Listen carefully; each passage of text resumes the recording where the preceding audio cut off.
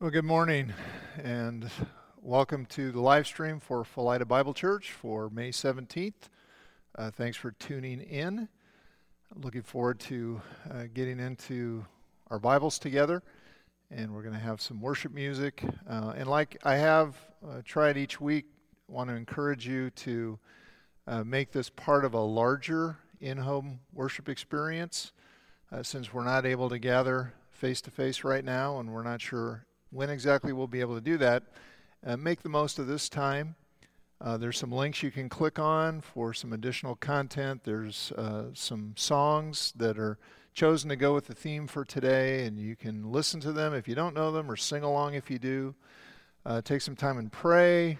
Take some time, set aside an offering.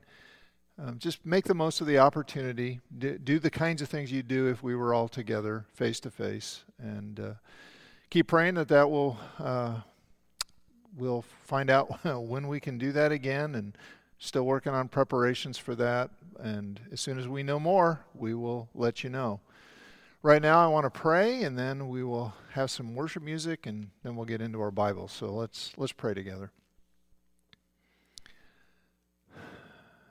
Gracious Father, thank you for your mercies that are new every morning. Lord, it's a good day, and I'm grateful for your gifts, grateful for the people who are here that we could do this live stream. I'm grateful for everybody that's tuning in. Pray, Lord, that you would make our time together meaningful. Pray that you would speak to us, that you would call forth worship from our hearts.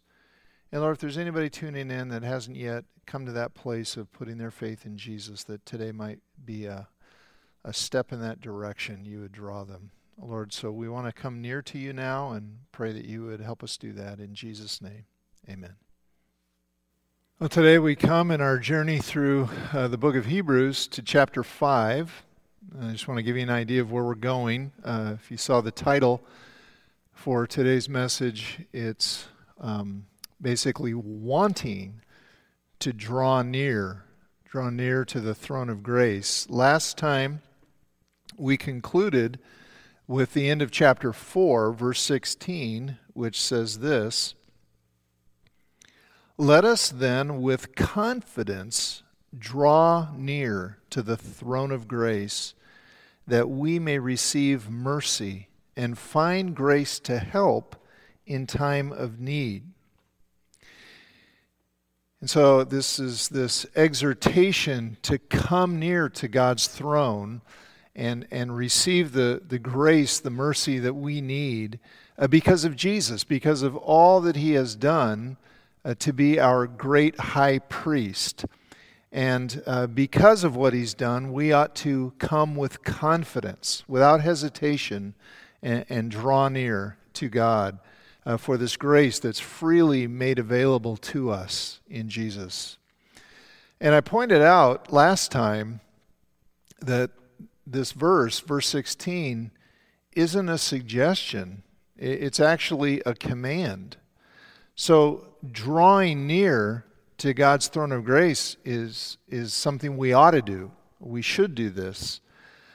Because if we stay back, if we don't come to him, that would actually be an act of unbelief, a refusal to trust him and come to him in spite of all that he has done for us. But the writer doesn't leave it there at a command.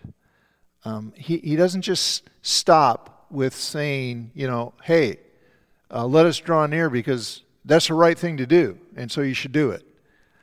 No, he actually goes on here in chapter 5, and he tells us why we should want to do that.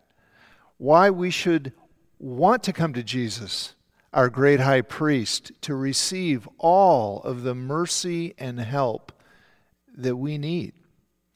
And I just love that about the Bible. I love it that God's Word is not simply a collection of commands, telling us what to do and what not to do, as if God just says, jump, we say how high, and that's it. That's it. End of story. No, the Bible's not like that at all. God could have made it that way. He could have just given us a list of commands, and we would be totally obligated to obey it because He's God and we're not. He's creator. We're creation. He always knows what's right to do. We often don't. So there are commands, but those commands are always part of something much larger. Pages and pages of historical narrative, stories, poetry, parables, promises. His commands have promises attached to them. Prophecy, songs, poetry, proverbs, and it's all woven together like a beautiful tapestry. And when we look at this tapestry, what we see is an awesome and glorious God doing awesome and glorious things. Like creating us, creating you and me in His image to reflect His glory, His beauty. We are made for relationships, loving relationships with Him and with one another. We see Him filling the world with good things, providing us with everything we could possibly need.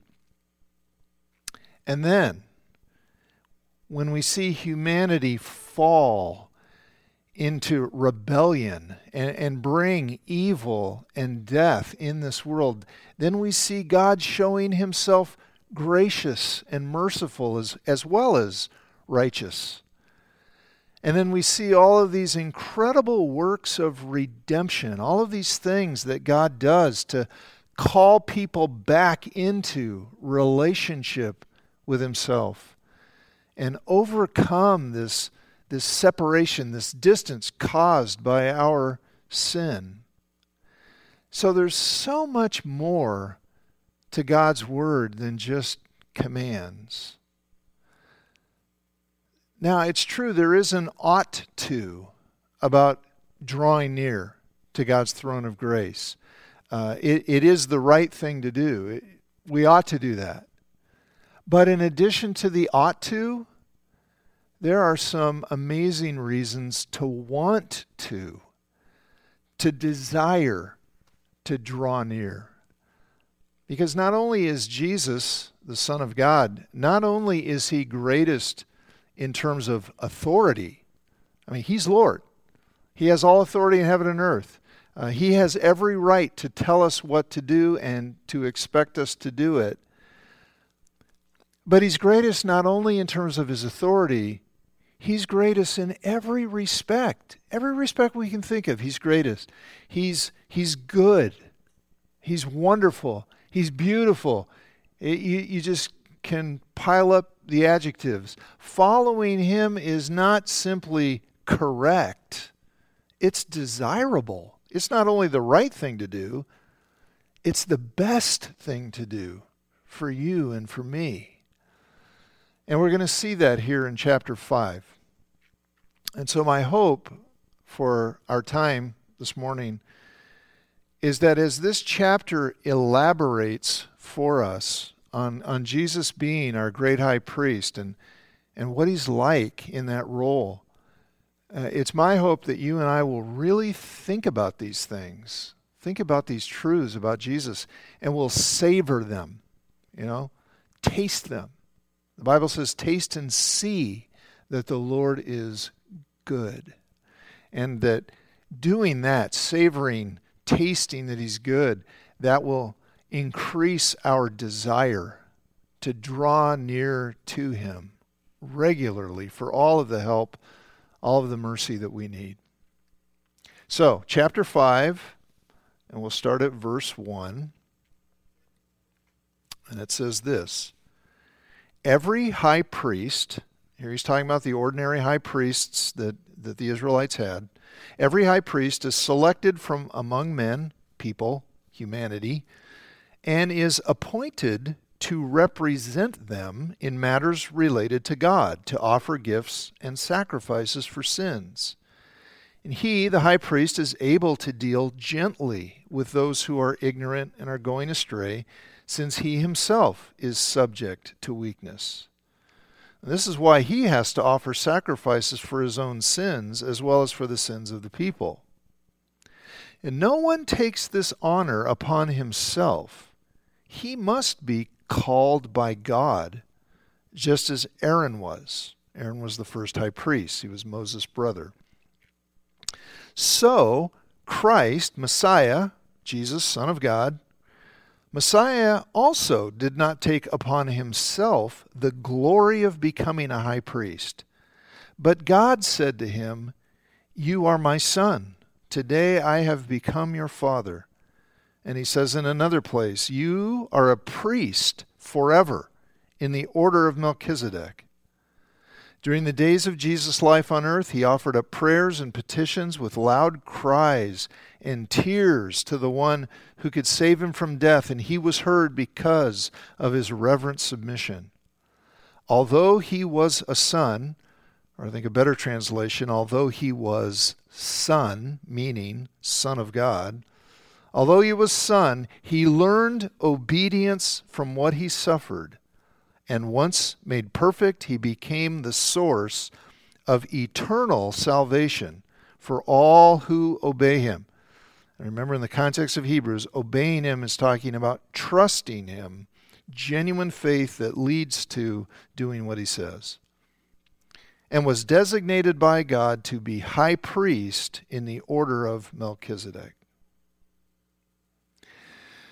So I want to just focus in on why you and I should want to draw near, why we should want to go to Jesus, our great high priest, and do that habitually, regularly, consistently, and ask him for all of the mercy and help that we need, because we need help. We need help to get right with God. We need help to be right with God, help to grow closer to him, help to live our daily lives the way he wants us to, help with all of those mundane parts of life, and then help to go through the very hardest times with hope, with joy and peace. You know, if you think of your heart as being like a furnace or a fireplace, or a big fire ring where you put the wood on there and it flames up, and sometimes our hearts burn very hot and other times they grow cold.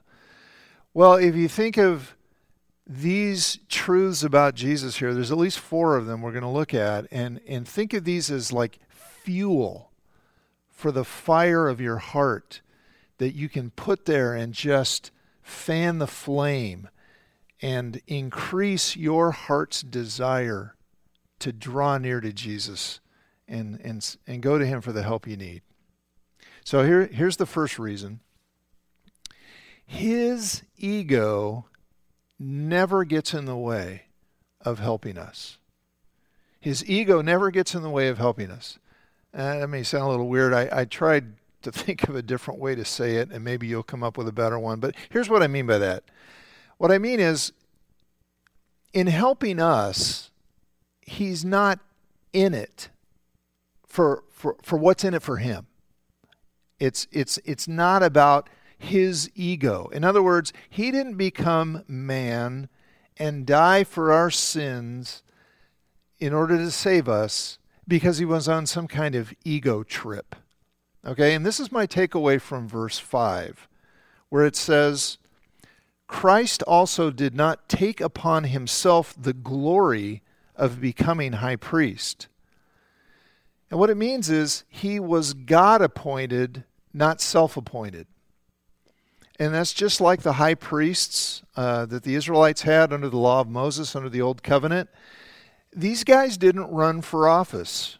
They weren't elected through voting or something. They were chosen by God. And that started with God choosing Aaron, Moses' brother, to be the first high priest, and then it continued with his descendants. You basically had to be born into that line to be high priest. And our writer here quotes from 2 Psalms to show that choosing, that appointing, is also true of Messiah to be our great high priest. So the first quote comes from Psalm 2, and God is saying, "You are my son. Today I have become your father." And we looked at this earlier in the series. This is Psalm 2. And here when it uses the word son, it's really not talking mainly about the fact that Jesus is the eternal Son of God, the second member of the Trinity, Father, Son, and Holy Spirit. That's true, but that's really not the focal point here. The word son here is referring to God's chosen king. God chose David and his descendants to be rulers over his people. And this psalm, in all likelihood, was recited by the people when the next king became, basically took the throne and was anointed. That's how they crowned them, in effect. And this psalm would be recited, and the idea is that today God is saying to this one, "You're now my son. You are the son of the household, of my household, to have authority over my people, to rule over them."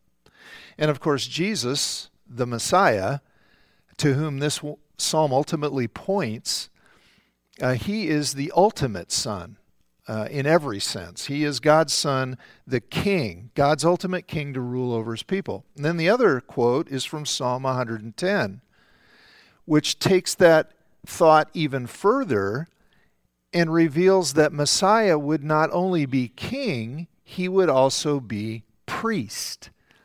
That is, he would not only rule over the people for God, he would actually represent the people to God. And this is so interesting because this represents a big change. This is a prediction in the Psalms, in the Old Testament, of this change that Messiah would be both king and priest, because that's not how it was under the Old Covenant. Under the law of Moses, the king came from the line of David, which was the tribe of Judah. The priest came from the line of Aaron, which was the tribe of Levi. But this is going to be different. The Messiah, the one who would rule over God's people, would also be priest to represent them to God. Now, there's a lot more to say about this, and we'll look at more of it later, like who is this Melchizedek guy, and why is Jesus' priesthood like his? But the point here, the point I want to make, is that in becoming our high priest, when Jesus became our high priest, the one who sits on God's throne of grace, the one we go to for help in time of need, the one who is our mediator, the one who makes us acceptable, fully acceptable to God. Jesus became that not in pursuit of his own glory, but in obedience to the Father's will. And that's not only predicted in the Old Testament, as we've seen, the New Testament confirms this again and again. So Philippians 2:6 says, Christ Jesus, being in very nature God, did not regard equality with God, being worshipped as God, something to be seized, to be grasped. He didn't seize it, but he made himself nothing, taking the very nature of a servant, being made in human likeness. And being found in appearance as a man, he humbled himself and became obedient to death, even death on a cross. And Jesus himself said in John 8:54, if I glorify myself, my glory is nothing. It is my Father who glorifies me. So Jesus wasn't pursuing his own glory. Now, how does that increase our desire to come to him for help? Well, just think about how utterly different this is from the saviors of this world, from other people who want the power and the position to help us. I mean, do you ever wonder if politicians do what they do because they genuinely want to help us, or maybe are they more concerned about their own power and glory? You probably don't really have to answer that. Are the people who want to sell us something to help us, are they always looking out for your best interests? Or is it possible they're more interested in what benefits them? And I don't mean to say that it's wrong for people to act in their own interest. I mean, because we all do. And in some degrees, it's right that we do. But what I'm saying is, it makes it very difficult to know if someone who has the power to help you can always be trusted to act in your best interests. But that's never true with Jesus. It's never true when we come to Him for the help we need. If you trust Him to be your great high priest, if you trust Him and you come to His throne of grace seeking mercy, seeking the help you need for life, you never have to wonder. You never have to wonder, was He in this just for the money? Or is He in this for the power? Is He in this for the ego boost? Is He just wanting to make, feel good about Himself? No, never. His motives are never mixed. When you come to Him for help, you can be confident that He is absolutely committed to helping you experience God's highest and best purposes for your life. He did not become our Savior to satisfy His ego. But now, it could raise a question. You could say, well, wait a minute. If Jesus knew, if He knew the Father was going to glorify Him, because He had to know what God's plan was, is that a problem? Was it selfish for Jesus to obey, knowing what would happen? Selfish just isn't the right word for it. Think about it. What is it that brought Jesus the greatest honor? What is it that brought Him the highest glory?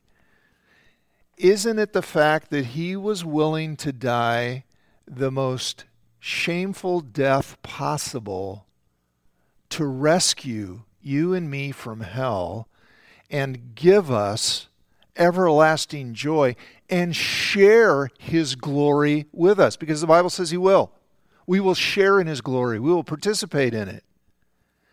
In other words, what glorifies Him the most is to genuinely love us and act in our best interests, regardless of what it costs Him to do it. Selfish just isn't the right word to describe that. So, you can always go to Him with total confidence that He will be looking out for you. His ego doesn't ever get in the way. Here's another reason. We should want to go to Jesus because He knows. He knows what the very worst kind of pain feels like. One of the awful things when you're really hurting, either physically or emotionally, is this fear that you're all alone in your suffering. That no one else really gets it. No one else really knows what it's like. People who struggle with depression and anxiety, they often feel like, the people around them who aren't depressed, who aren't anxious, well, they can't possibly relate to how they feel. I remember when I was diagnosed with cancer, I remember looking around at the people who didn't have cancer around me and thinking, there's no way they can know how scary this is. They just can't relate. And before I had cancer, I didn't know. Or people who just deal with intense physical pain. And some people deal with that all the time. Well, most of us don't have that. And so the people who do can feel very isolated and alone in their pain. And it can be very difficult to open up to others and ask them for help and share how you're feeling, because you're afraid you have no idea. They have no idea of what you're going through. And actually, they might.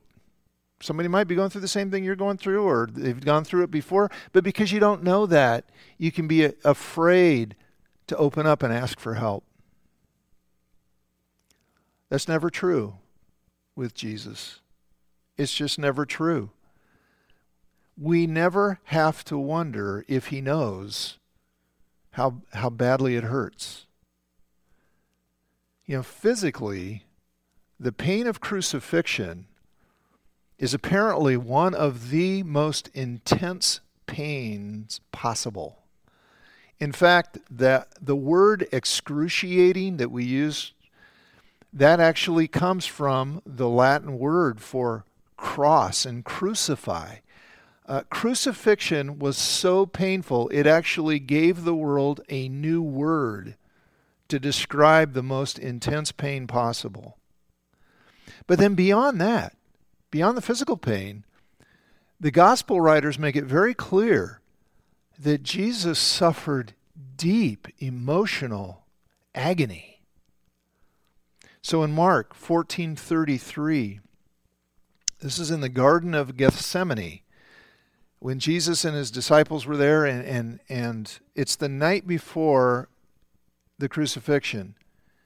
Jesus knows, he knows the cross is coming. And so in verse 33 it says this, "And he took with him Peter and James and John, and began to be greatly distressed and troubled. And he said to them, 'My soul is very sorrowful, even to death.'" Guys, I feel like I'm going to die from this, from how I feel. Or listen to Jesus on the cross, when he's taken upon himself all of our sin, when he's experiencing all of the justice for all of the sins that you and I commit.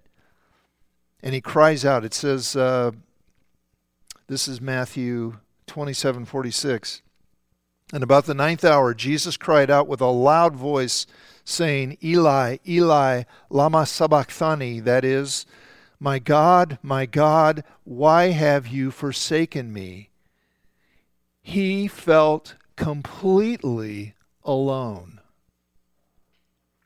And see, that's what verse 7 is talking about here in Hebrews 5, when it says, during the days of Jesus' life on earth, he offered up prayers and petitions with loud cries and tears. He wasn't faking it. He wasn't acting. He knows what it's like to pray in absolute desperation. And we shouldn't rush past this. And we definitely should not think, oh, well, because Jesus is the Son of God, well, I'm sure his pain wasn't as hard for him to bear as our pain is for us to bear. No, actually, it was much worse. Physically, he had the same kind of nerves and skin and sensations that we do. So he would have felt pain exactly the way we do. But emotionally, Jesus was the only human being. And remember, he became fully human. He was the only human being, besides the very first man and the very first woman, who has ever known a perfect relationship with God. Perfect connection, perfect intimacy with God. So when he, in some unexplainable way, experienced the feeling of complete separation from God, when all of the justice for humanity's sin was poured out upon him, that was a far worse pain than you and I have ever known. Jesus knows death in its fullest possible sense. If you and I trust him, we never will. We never will. So what does all this mean? It means he will always understand your pain. Even if no one else knows, even if no one else gets it, he will. And that's true even if your pain is not exactly the same as his, because your pain can never be worse. He knows. He won't trivialize it. He won't dismiss it. So go to him. Go to him for mercy and help. Third reason, we should want to go to him because he knows how hard it can be to obey. He knows how hard it can be to obey. I mean, let's be honest. Sometimes doing what God wants us to do feels so incredibly difficult. Like forgiving people who have wronged us. And not just the ones who feel bad about it and apologize, but all those who wrong us, whether they feel bad or not. And, even when we understand what forgiveness is, and it's often misunderstood, because it's not saying, we're to pretend like it never happened, or, we have to immediately trust people fully again. No, forgiveness means giving up the right to hurt somebody back. It means giving up the right to retaliate, to revenge. But even when you understand forgiveness, it can still be so hard. We need God's help to obey his hard commands. But can Jesus relate to that? Can he relate to that? Does he have any idea how hard obedience can be? Oh yeah. Let's go back to the Garden of Gethsemane. This is Mark 14:35. And going a little farther, he fell on the ground and prayed that if it were possible, the hour, meaning the cross, might pass from him. And he said, Abba, Father, all things are possible for you. Remove this cup from me. I don't want to drink it. Yet not what I will, but what you will. He's talking about the cross there. He's talking about all the agony of bearing our sin. That was the Father's will. And that was the most difficult command that has ever been given. And Jesus obeyed. He obeyed, even though there's a very real sense in which he didn't want to. But he did want the Father's will. Why? Because he knew his Father. He trusted his Father to use the agony for glorious things and turn all of the pain into joy. He did want that. And so he gets it. He totally gets it. And just like when we were talking about pain, don't make the mistake of thinking that because he's the Son of God, he doesn't really know. He never gave in to temptation, so he can't possibly know how hard it really is. Wrong. Actually, he knows it better than we do because he experienced temptation at full strength. You and I never have. Because if we ever experienced full strength temptation, we'd give in. It is by God's grace that he protects us from full strength temptation. He promises that. And by the way, I just want to point out that when it says he learned obedience from what he suffered, and when it says he was made perfect, that's not implying that there was any flaw, there was any moral defect in him of any kind. What it means is this: by actually obeying under intensely difficult circumstances, he came to know by experience, not just by intellect. There's a difference between head knowledge and experiential knowledge, right? He came to know by experience what obedience when you're suffering really feels like. That's what made him perfectly able to sympathize with us, because he knows. He knows how hard it is. His obedience was real. It wasn't just theoretical. So, whenever there's a time, whenever there's a part of you that does not want to obey, because you know what God wants you to do and it just frankly feels impossible, go to Jesus. Ask him to help you. He knows how hard it is. And if you'll rely on him, and if you'll cling to him and his promise that he will make it worth it, he will help you. One more. Why we should want to go to Jesus for the help we need, because the help he gives never runs out. It never runs out. So verse 9 says, he is the source of eternal salvation. You know what eternal means? It's not this lockdown we're in. You know, this stay-at-home order. Feels eternal maybe by now, but it's not. It'll end. Sitting in a dentist chair, that's not eternal. Eternal is unlike anything you and I have ever experienced. The salvation, the help that Jesus gives is eternal. Nobody else can help you eternally. They can't. No matter how much we love someone, no matter how good our intentions are, no matter how hard we try, our help always has a limit, even if we don't want it to. At some point, we run out of strength, we run out of patience, we run out of time, or we run out of life, and we just can't be there to help anymore. Not Jesus. That never happens with him.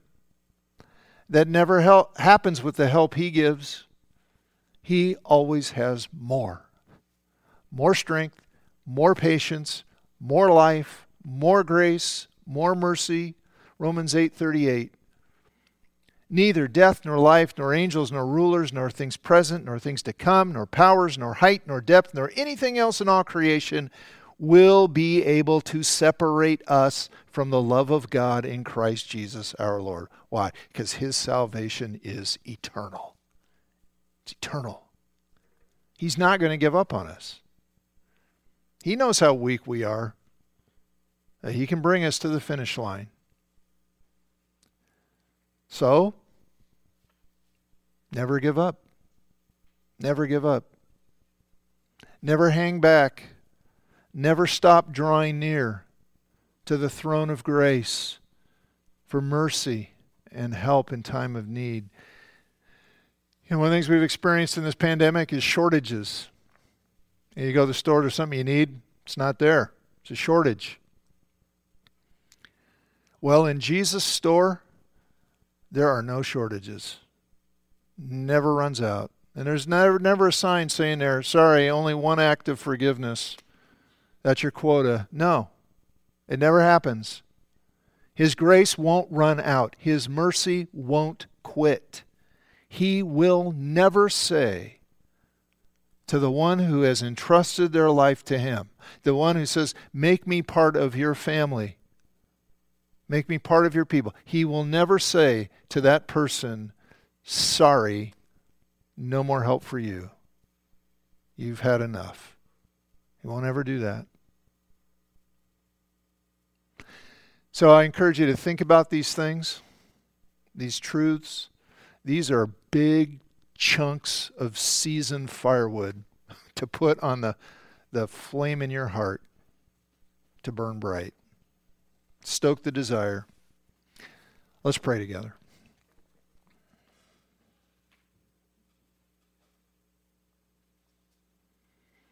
Father, how can we adequately say thanks for such a Savior, such a great high priest? Lord Jesus, how amazing it is.